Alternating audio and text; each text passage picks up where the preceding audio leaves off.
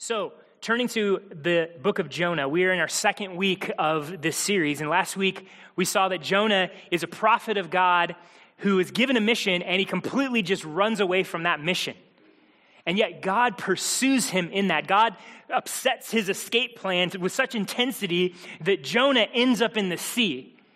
Once I heard a pastor once say, if you're going to run from God, bring a life jacket.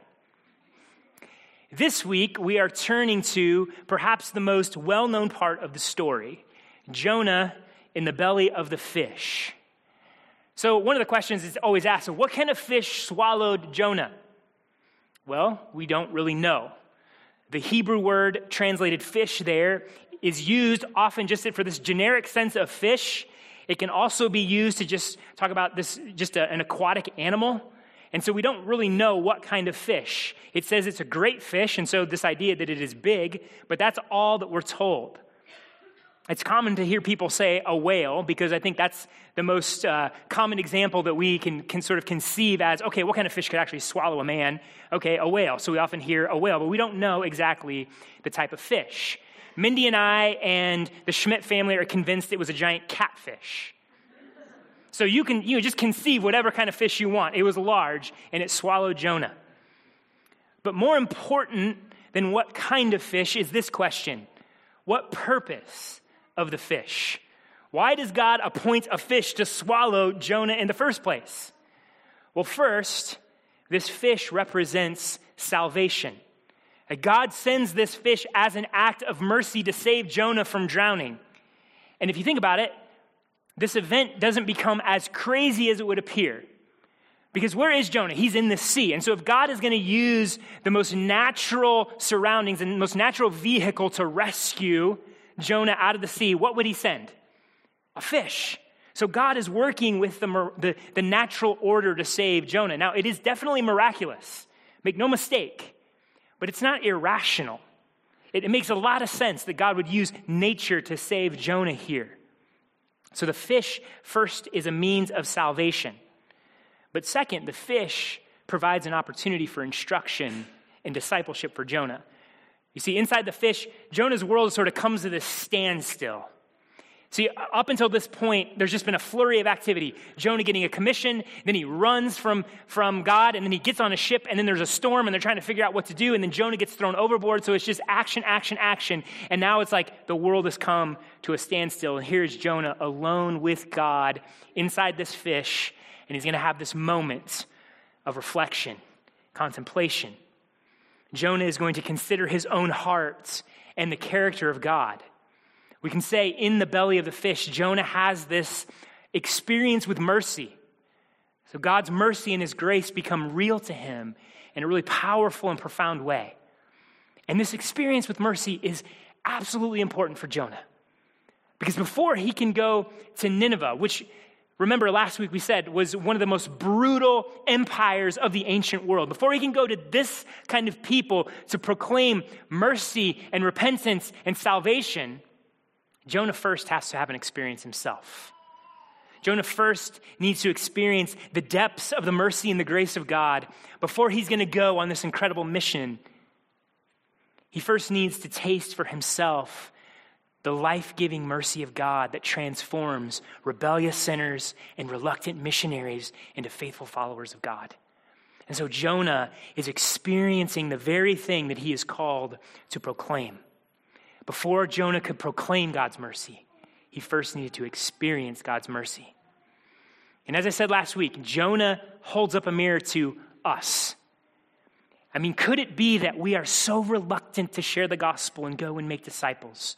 Could it be that we're so reluctant to proclaim the mercy of God because we're not experiencing the mercy of God ourselves? We're not drinking deeply from that life-giving well of God's mercy and his grace. Like, how can we ever expect to give our lives to something that we're not experiencing? And so Jonah shows us that we also need an experience of God's mercy if we're going to give our lives to proclaiming the mercy of God. Look, if you'll pardon the expression here, we need to be smoking what we're selling. Some of you are like, what did he just say? I actually wanted to title this sermon, Smoke What You Sell. but I thought that'd be a little weird to put on our website. People would be like, what is going on at First City Church? But the principle is we need to be experiencing, living, encountering the very message that we are to proclaim to the world. Mercy can't just be some abstract thing. Grace and repentance can't be some abstract thing that we just talk about. It needs to be something we're actually experiencing for ourselves. And so this is what we're going to see in this chapter of Jonah. What Jonah shows us, and this is really the main idea for this morning, to faithfully proclaim God's mercy, you must experience God's mercy. And so I want to break this down into 3 points for us: the need for mercy, the provision of mercy, and then the proclamation of mercy. So let's get into the need for mercy. We don't know how long Jonah was struggling in the water. I mean, you can typically swim in water for a while, so we don't know how long he was there, but he was there, and then this fish comes and swallows him. And inside the fish, we get this prayer that's spelled out and written out for us in beautiful Hebrew poetry. Jonah uses very vivid imagery to show us his desperate condition and his need for mercy. So this is where he starts in verse 2. I called out to the Lord out of my distress, and he answered me. Out of the belly of Sheol I cried, and you heard my voice. So Jonah makes this reference to Sheol, which is the place of the dead. This is the place that all go, righteous and unrighteous. As the Old Testament tells us, this is just the place of the dead. So it would be wrong to associate Sheol with hell. And Sheol is conceived as being down in the center or the belly of the earth. And so when there's reference points to Sheol in the Old Testament, it's always talking about going down. And so this is why Jonah describes it this way in verse 6, that he's going down to the roots of the mountains. He went down to the land whose bars closed on me forever. So if we think of mountains having roots, where would those roots be? Deep inside the earth. Sheol is also described in Scripture as a pit that we can fall into. It's a place that no one can avoid and no one can escape from. The bars of death close around us forever. Now, Sheol can also carry some connotations of judgments, because we see many times in the Old Testament, physical death is a form of judgment for sin. And so Sheol, there is separation from life. Like our voices, our lives are silenced. In Sheol, we're removed from the presence of loved ones. It's a lonely, quiet, desolate place. Now, Jonah didn't literally die, because we know he was rescued by this fish. But Jonah knows when he goes into that water, he's as good as dead. Jonah's expectation is that I'm going into this water and I'm going to die. And so Jonah can feel the grip of death surrounding him. He can feel the bars of Sheol closing in around him. And so he is having this experience, though he doesn't literally die. Everything in his mind and his heart and his body, everything that he's experiencing is this expectation, I'm sinking down into Sheol. He recognizes that he needs to be rescued. He needs an experience of mercy or he's done. And so in addition to using this imagery of Sheol and talking about sinking down into Sheol, Jonah also uses very vivid water imagery. This is what he declares. For you cast me into the deep, into the heart of the seas, and the flood surrounded me. All your waves and your billows passed over me. Then I said, I am driven away from your sight. The waters closed in over to take my life. The deep surrounded me. Weeds were wrapped about my head. God, you cast me into the sea. And the flood and the water came crashing down. It swallowed me up. And the water consumed. Jonah felt as if everything was just becoming water, entirely subsumed in these waves and in the crashing flood. And then he talks about being driven away from the presence of God. He feels like this water is just violently and forcefully taking him out of the presence of God, which is very interesting because what did it say at the beginning of Jonah? He was running from the presence of God. And so it's like, be careful what you wish for. In that moment, Jonah's probably thinking, oh, great. This is what I get for running from God. Now I'm being driven out from God's presence. Now, that Jonah uses water imagery to describe what is happening to him makes complete sense, right? He just got thrown into the sea. There was a storm. He's drowning. He's sinking. But there's more going on here than just Jonah describing his surroundings. You see, in Scripture, the sea is used symbolically to talk about chaos and disaster and evil and judgment. The sea has very vivid symbolism in Scripture, and so Jonah is trying to use language to describe just how desperate his condition is. In the book of Genesis, if you read the creation accounts, it talks about the earth being formless and void, and there's darkness over the face of the deep, and the Spirit of God is hovering over the face of the waters. So this picture here of the darkness over the deep and the waters and the earth being formless and void is this picture of chaos, of disordered material. And then God brings order to the chaos. And the sea sort of represents that chaos. And then God says, sea, you're going to go here. Land is going to be here. I'm going to create boundary. I'm going to create order. And then in the flood, here's what's fascinating about the flood. The flood is judgment. So here we see water, the seas being used for judgment. But what you see in the language in that passage is that God is opening up the seas and opening up the deeps. He's undoing that order that he did at creation. So the flood is actually this decreative act. It's as if God is saying, the boundaries that I set, the order that I set, I'm removing them. And boom, chaos, disaster, judgment come flowing onto the earth. And so the seas represent judgment. When God saves Israel, they pass through the Red Sea. This is passing through evil and chaos and disaster. God's leading them through that. He's leading them through judgment. And then what happens when Egypt walks through? Boom, all of that chaos and disaster and evil and judgment on top of them. And so the seas represent chaos and judgment and disaster and evil. Revelation 21:1 has this very interesting detail. It tells us that in the new heavens and the new earth, there's no more sea. Well, does that mean there's going to be no water? No, it says that there's a river running through the new Jerusalem, the new heavens, the new earth. So there's water present. What does this mean? It's a beautiful picture of the reality that in the new heavens and the new earth, no more chaos, no more disaster, no more evil, no more judgment. Harmony, peace, righteousness, flourishing.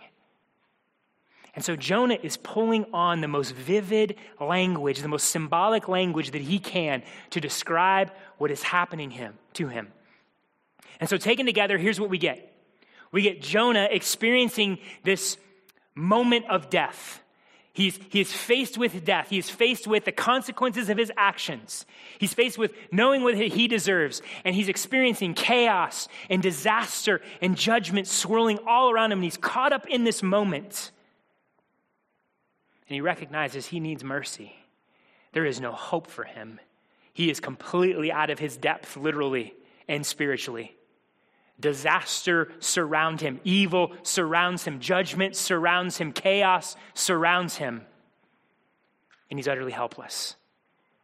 Now, friends, this is us.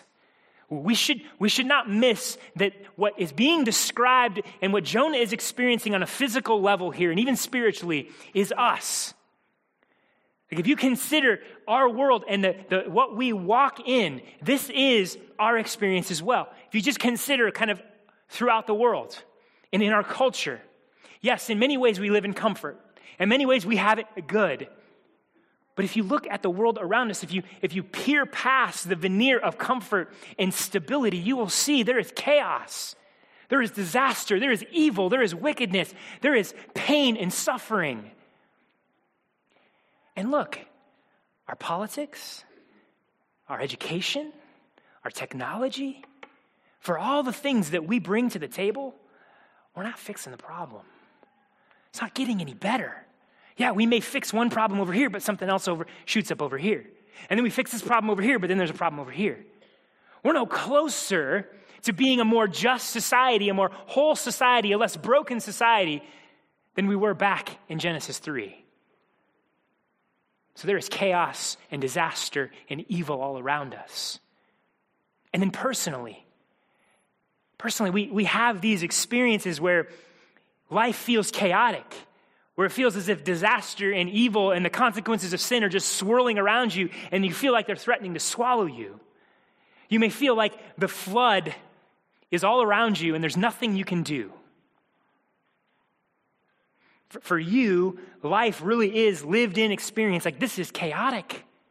This is painful. This is suffering. There's evil all around me. And no matter what I do, I can't seem to slip its grasp. I can't seem to get away from it. I don't know what your circumstances are, but I know how desperate that can feel. Feeling completely helpless to remove yourself from pain and evil and chaotic forces swirling around you. Now, you may not feel circumstantially that your situation is that dire, but spiritually, apart from Christ, no matter how good your circumstances are on the outside, we're all drowning in chaos and disaster. We're all overtaken by selfishness and pride and sin. We're all deserving of judgment, and we're all headed for death. So any way you slice this, man, we're Jonah. We are in the same circumstances as Jonah, completely overwhelmed, completely unable to save ourselves, completely in need of mercy. And on our own, the fact that we're helpless to overcome the chaos and the disaster and the evil of our world leaves us with a decision to make. We either need to acknowledge this, we either need to admit that this is our condition, or we can spend a lot of time trying to push it back on our own. We can spend a lot of time trying to live in denial. Like, look, if you're disconnected from the fact that you are in complete need for mercy, if you're disconnected from that pain, disconnected from that sense of chaos and brokenness and helplessness, if you don't feel your need for mercy, then let me ask you, why are you bearing the pain? Because you know it's there. Why are you bearing the pain? Why are you living in denial? Why are you trying to deal with it on your own? See, my guess is this. My guess is that in trying to deal with all of that on your own, you're slipping into a lot of pride and self-righteousness. You're probably exerting a lot of anxious energy to try to control your world. Or you're feeling completely exhausted and you're feeling like a failure. You're feeling like there's nothing that I can do. No matter how much I try, it keeps falling apart. Like, there's the only two options for us when we try to do things on our own. We swing into pride and self-righteousness, and I got this, and I can just be good enough to do it on my own, or we swing into despair because we recognize we can't. And those are two ways of dealing with it, and in all of that, all we end up doing is just burying the pain, burying the fact that we are in desperate need of mercy. How does that leave you feeling? Perhaps like someone trying to dog paddle in the middle of a hurricane? And look, even for those of you who are in Jesus, those of you who follow Christ, you're disciples of Jesus, you want to follow Jesus faithfully, you want to be on mission. Look, how often is this us too? How often are we not living on mission, proclaiming the gospel, making disciples, giving our lives so that others may know Jesus, because we're too busy trying to control our lives and control our circumstances rather than crying out for the mercy of God? We're too busy trying to deny that we need mercy. We're too busy trying to live our lives as if we're not completely dependent upon the grace and mercy of God. And in all of that energy and activity, what gets left on the side is actually the thing God has called you to. The thing that most gives you life, the thing that most gives you purpose. We are Jonah, drowning in need of mercy. We are in dire, absolute need of mercy. And the good news for us here is that we see a provision of mercy. See, overtaken by his need, Jonah cries out to God. I called out to the Lord out of my distress, and he answered me, and you heard my voice. See, Jonah cries out to the Lord. He acknowledges that the Lord alone can save. Like, I can't do this. He's aware I can't swim enough. I'm not strong enough to pull myself out of these circumstances. He cries out to God. He says, the Lord alone can save. And here's how God responds. God doesn't say, hey, get yourself to shore, then we'll talk. Or, hey, this is what you get for running from me. You made your bed, lie in it. No, God hears him. Out of the distress, Jonah calls, and God hears him. Here's how Jonah describes it. Remember, he said he cries out from the belly of Sheol, and he said his prayer reaches the very temple of God. He's talking about the presence of God. And so there's this great sort of geography happening. Jonah is in the furthest reaches down, and his prayer goes all the way up to the furthest reaches on high to God's presence. God hears him down in the pit. God hears him at his worst. God rescues him at his worst. This is who God is. God is faithful. God is gracious. God is merciful. He's abounding in steadfast love. God saves. He's eager to save. He wants to save. He is full of mercy for you. When you cry out in your distress, when you cry out in your despair, when you cry out in your despondency and in your weakness and the end of your rope, God hears you. God hasn't stiff-armed you. God hasn't abandoned you. God hasn't left you on your own. God hasn't turned a deaf ear to you. No, God hears, and he's ready to save. He is ready to pull you out of the pits. Here's what Jonah says. You brought up my life from the pits, O Lord my God. When my life was fainting away, I remembered the Lord, and my prayer came to you into your holy temple. Now Jonah cries out. And this is our hope too, friends. That God is merciful. God is eager to save. God is ready to save. So what's keeping you from crying out? Well, what's keeping you from asking God for his mercy? What's keeping you from turning from whatever it is that you're trying to do in the midst of your brokenness and turning to God? Because that's the issue. That's the problem that's before us. The problem isn't that God lacks mercy. The problem isn't that God isn't powerful enough to save. The problem isn't that God's mercy is only this deep. No, the problem is actually our hearts and the fact that we turn to other things. Here's what Jonah recognizes in verse 8. Those who pay regard to vain idols forsake their hope of steadfast love. So this word pay regard in the Hebrew literally means this: to keep watch over, to guard, to care for and protect something you dearly love. This is the same verb that we find in Numbers 6:24, where Aaron says, the high priest says, the Lord bless you and keep you. So if we're holding on to idols in this sort of, I'm going to guard this and protect it, and I'm going to watch over it, it is important to me, something I dearly love. What Jonah says is when we hold on to idols and other things like that, what we end up doing is we forsake our hope in the steadfast love of God. You see, your idolatry is going to keep you from experiencing the mercy of God. And here's what's going on here. This is what Jonah is recognizing.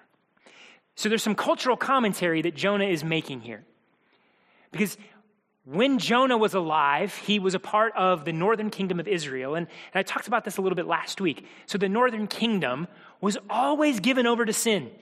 Like their rulers were always wicked. The people were constantly worshiping false gods. Their hope was in their political power and their military might. So they were given over to idols. They were given over to find hope in other things. And Jonah lived in this culture. Jonah was a part of this society, and he was being shaped by it. And so when Jonah was called to go to Nineveh, and Assyria was Israel's like arch enemy, Jonah's called to go to the arch enemy of his nation and go proclaim repentance. He doesn't want to do it. Why? Because his heart had not been shaped in mercy. His heart was being shaped by idols. His heart was being shaped in finding hope in other things. His heart wasn't being shaped in the mercy and the grace and the love and the goodness and the holiness of God.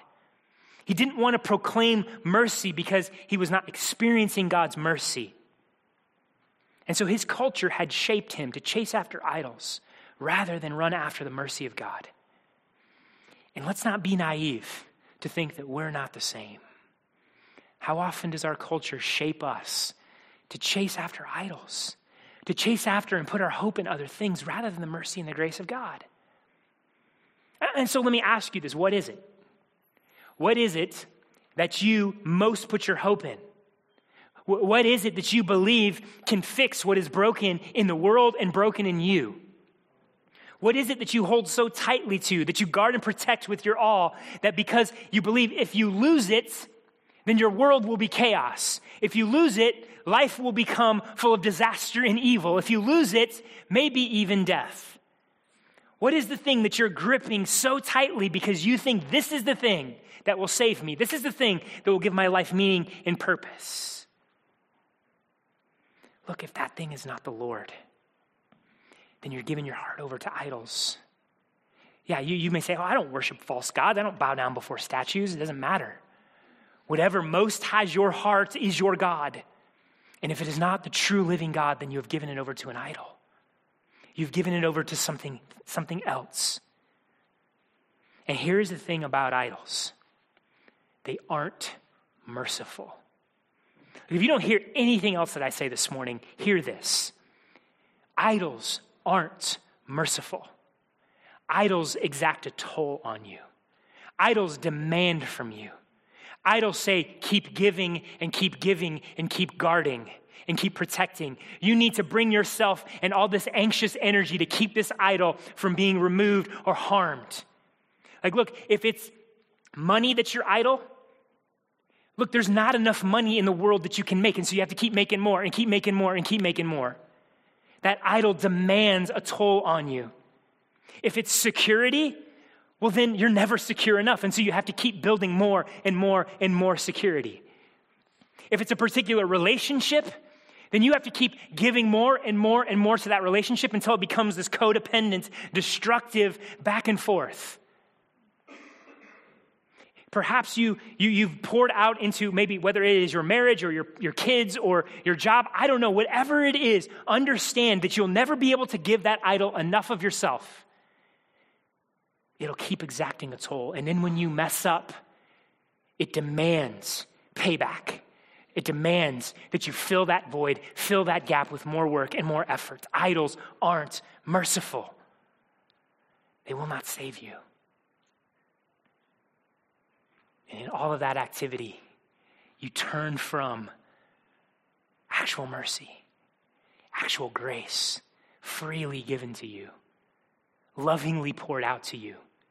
Not something you have to earn, and not something that you have to perform to get God to give you. No, something God freely gives to you. God lovingly gives to you. And so let your pain speak to you for a bit here. Listen to the pain and the areas where you recognize you're in need of mercy and where you're trying to fill that void yourself and fix those things yourself. Listen to the pain that is causing. Because as we learned last week, God so often blows up our world. He pursues us and tries to get our attention through our pain and through the mess and through the chaos. He's calling you to let go of your idols and to cry out for mercy and cry out for grace and salvation. And so often we need a wake-up call. Look, Jonah had to get thrown into a sea, and cold water has a way of waking you up. And so God is upsetting your world because he's after you. He's pursuing you. He's trying to remove your grip on that idol, and so you will turn to him and find mercy in him. So listen to your pain. Be like Jonah. Turn from those idols. Recognize that they are vain and worthless. And cry out as Jonah says, but I with the voice of thanksgiving will sacrifice to you. He's talking about worshiping God. What I have vowed, I will pay. I'm going to follow you, God. Salvation belongs to the Lord. Here's Jonah sitting in the belly of the fish saying, I'm done with these idols. I'm done with political idolatry. I'm done with military idolatry. I'm done with cultural idolatry. I'm done with trying to build security in other things. I'm done trying to fix what's broken in myself by filling it with more money or working harder or being a good moral person. I'm done trying to fix all the things I can't fix. And I'm going to cry out to God. I'm going to cry out for his mercy. I'm going to recognize salvation alone belongs to God. And so he turns from these idols. And here's this beautiful picture for us of repentance. Here's this beautiful picture of turning from things that are empty and vain and do not save and do not fulfill to true salvation and to true mercy. And so here's the hope that we have in the steadfast love of God. When we turn from our sin, when we repent of our idols and we turn to God and receive his mercy and grace, there's our salvation. There's our hope. God pours out his love upon us.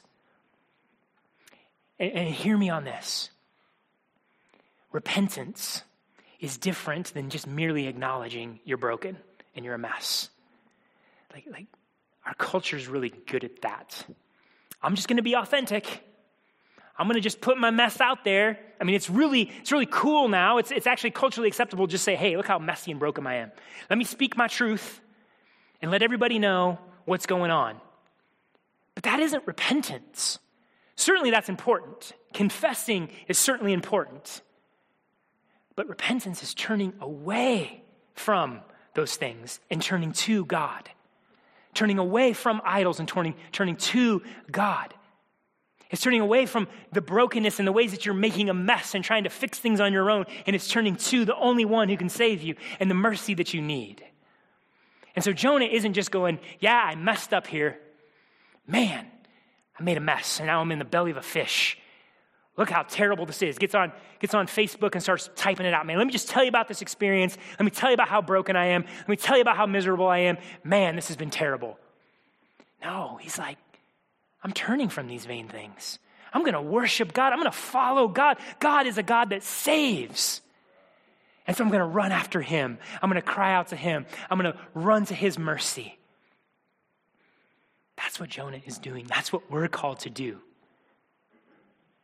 And here's the beauty in all of this. You see, God, all throughout the pages of Scripture, you see in the Old Testament, God repeatedly tells his people, I'm going to save you.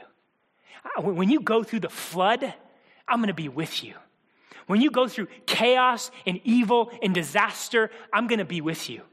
Over and over and over, he promises this. And then we come to the New Testament, and all of those promises fulfilled in the most beautiful and powerful way in Jesus Christ. So here's the beauty of the gospel. Here's the power of the gospel, that Jesus Christ steps from heaven, God made flesh, into our brokenness, into our chaos, into our disaster, into our evil.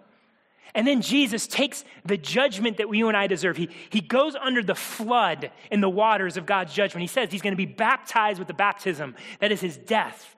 Jesus goes to the place of Sheol. He is forsaken by God, cast out by God for you and me. He takes the judgment of sin that you and I deserved on himself. He sinks down. He is overwhelmed. The floods consume him. All of God's wrath and judgment put on him for you and me. But then God rescues him. God pulls him up out of the pits, pulls him out of the grave, resurrects him. And in resurrection power, Jesus brings salvation. Jesus brings restoration. Jesus brings healing. Jesus brings forgiveness. Jesus brings mercy.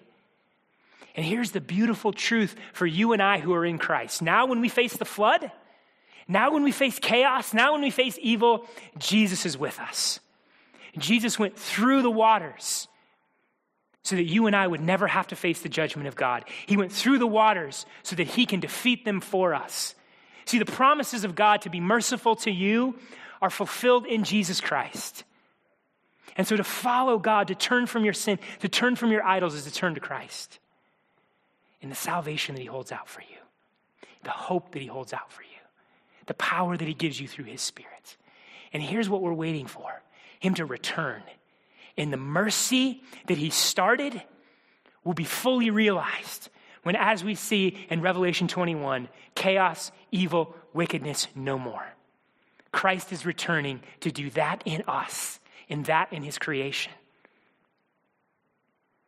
This is the truth. This is the reality that we live in, church. This is what God holds out for us, his powerful mercy and salvation in Christ. And so if we've experienced that, if we've turned from our sin, if we've run to God for mercy and grace, would we not proclaim this? would we not celebrate this? I mean, this is what Jonah experienced. So Jonah experiences salvation belongs to the Lord. See, verse 9 is this beautiful summation of the book of Jonah, but really the entire Bible. Salvation belongs to the Lord. And Jonah has experienced that in a rich and deep and powerful way. And so now this is proclamation. This isn't Jonah just going, oh, this is true. No, he's proclaiming this. And as we're going to see next week, that experience of mercy carries him to Nineveh to go and proclaim salvation and repentance to Assyria. This message of salvation and mercy becomes the message that Jonah carries because he experiences it. And look, church, evangelism isn't that hard. You evangelize things all the time. The things that you get fired up about. Your favorite food, your favorite sports team, your favorite band, your favorite political party, your favorite movie star, I don't know, anything that you are excited about, you evangelize. You tell other people about it, and you talk about it with passion. Why? Because you've experienced that thing, and that thing has done something in your heart that causes you to go and tell other people about it. So in that sense, evangelism isn't hard. Now, making disciples is hard, but evangelism isn't. And what we see when something grips our heart, we're going to proclaim it. Something is transforming our lives, we're going to proclaim it. And so I want to encourage you, church, drink deeply from the mercy of God. Drink deeply from his grace. Drink deeply from his salvation in order that you may proclaim the gospel. Drink deeply from what God provides in Jesus Christ, that you may go and proclaim that to others and make disciples. We have to ask ourselves, if we're not sharing the gospel and living on mission and giving our lives that others might know Christ, we need to ask this question: how deeply am I experiencing God for myself? How deeply am I drinking from the mercy that he has poured out on me? I want us to be a church that knows the mercy of God up close and personal. I want us to be a church that celebrates the mercy of God. Lives transformed. Brokenness redeemed. Watching God sustain us through trial, through chaos, through disaster. Watching sins be forgiven. Repentance taking place. Jesus being glorified and celebrated. Marriages being transformed. Rebellious hearts being softened. People who once hated God now proclaiming the greatness and glory of Jesus. Like that kind of culture, church, will carry us into this world. Will carry us with a message on our lips and love in our hands. And so let's drink deeply of the mercy and the greatness of God, because salvation belongs to our Lord. Amen.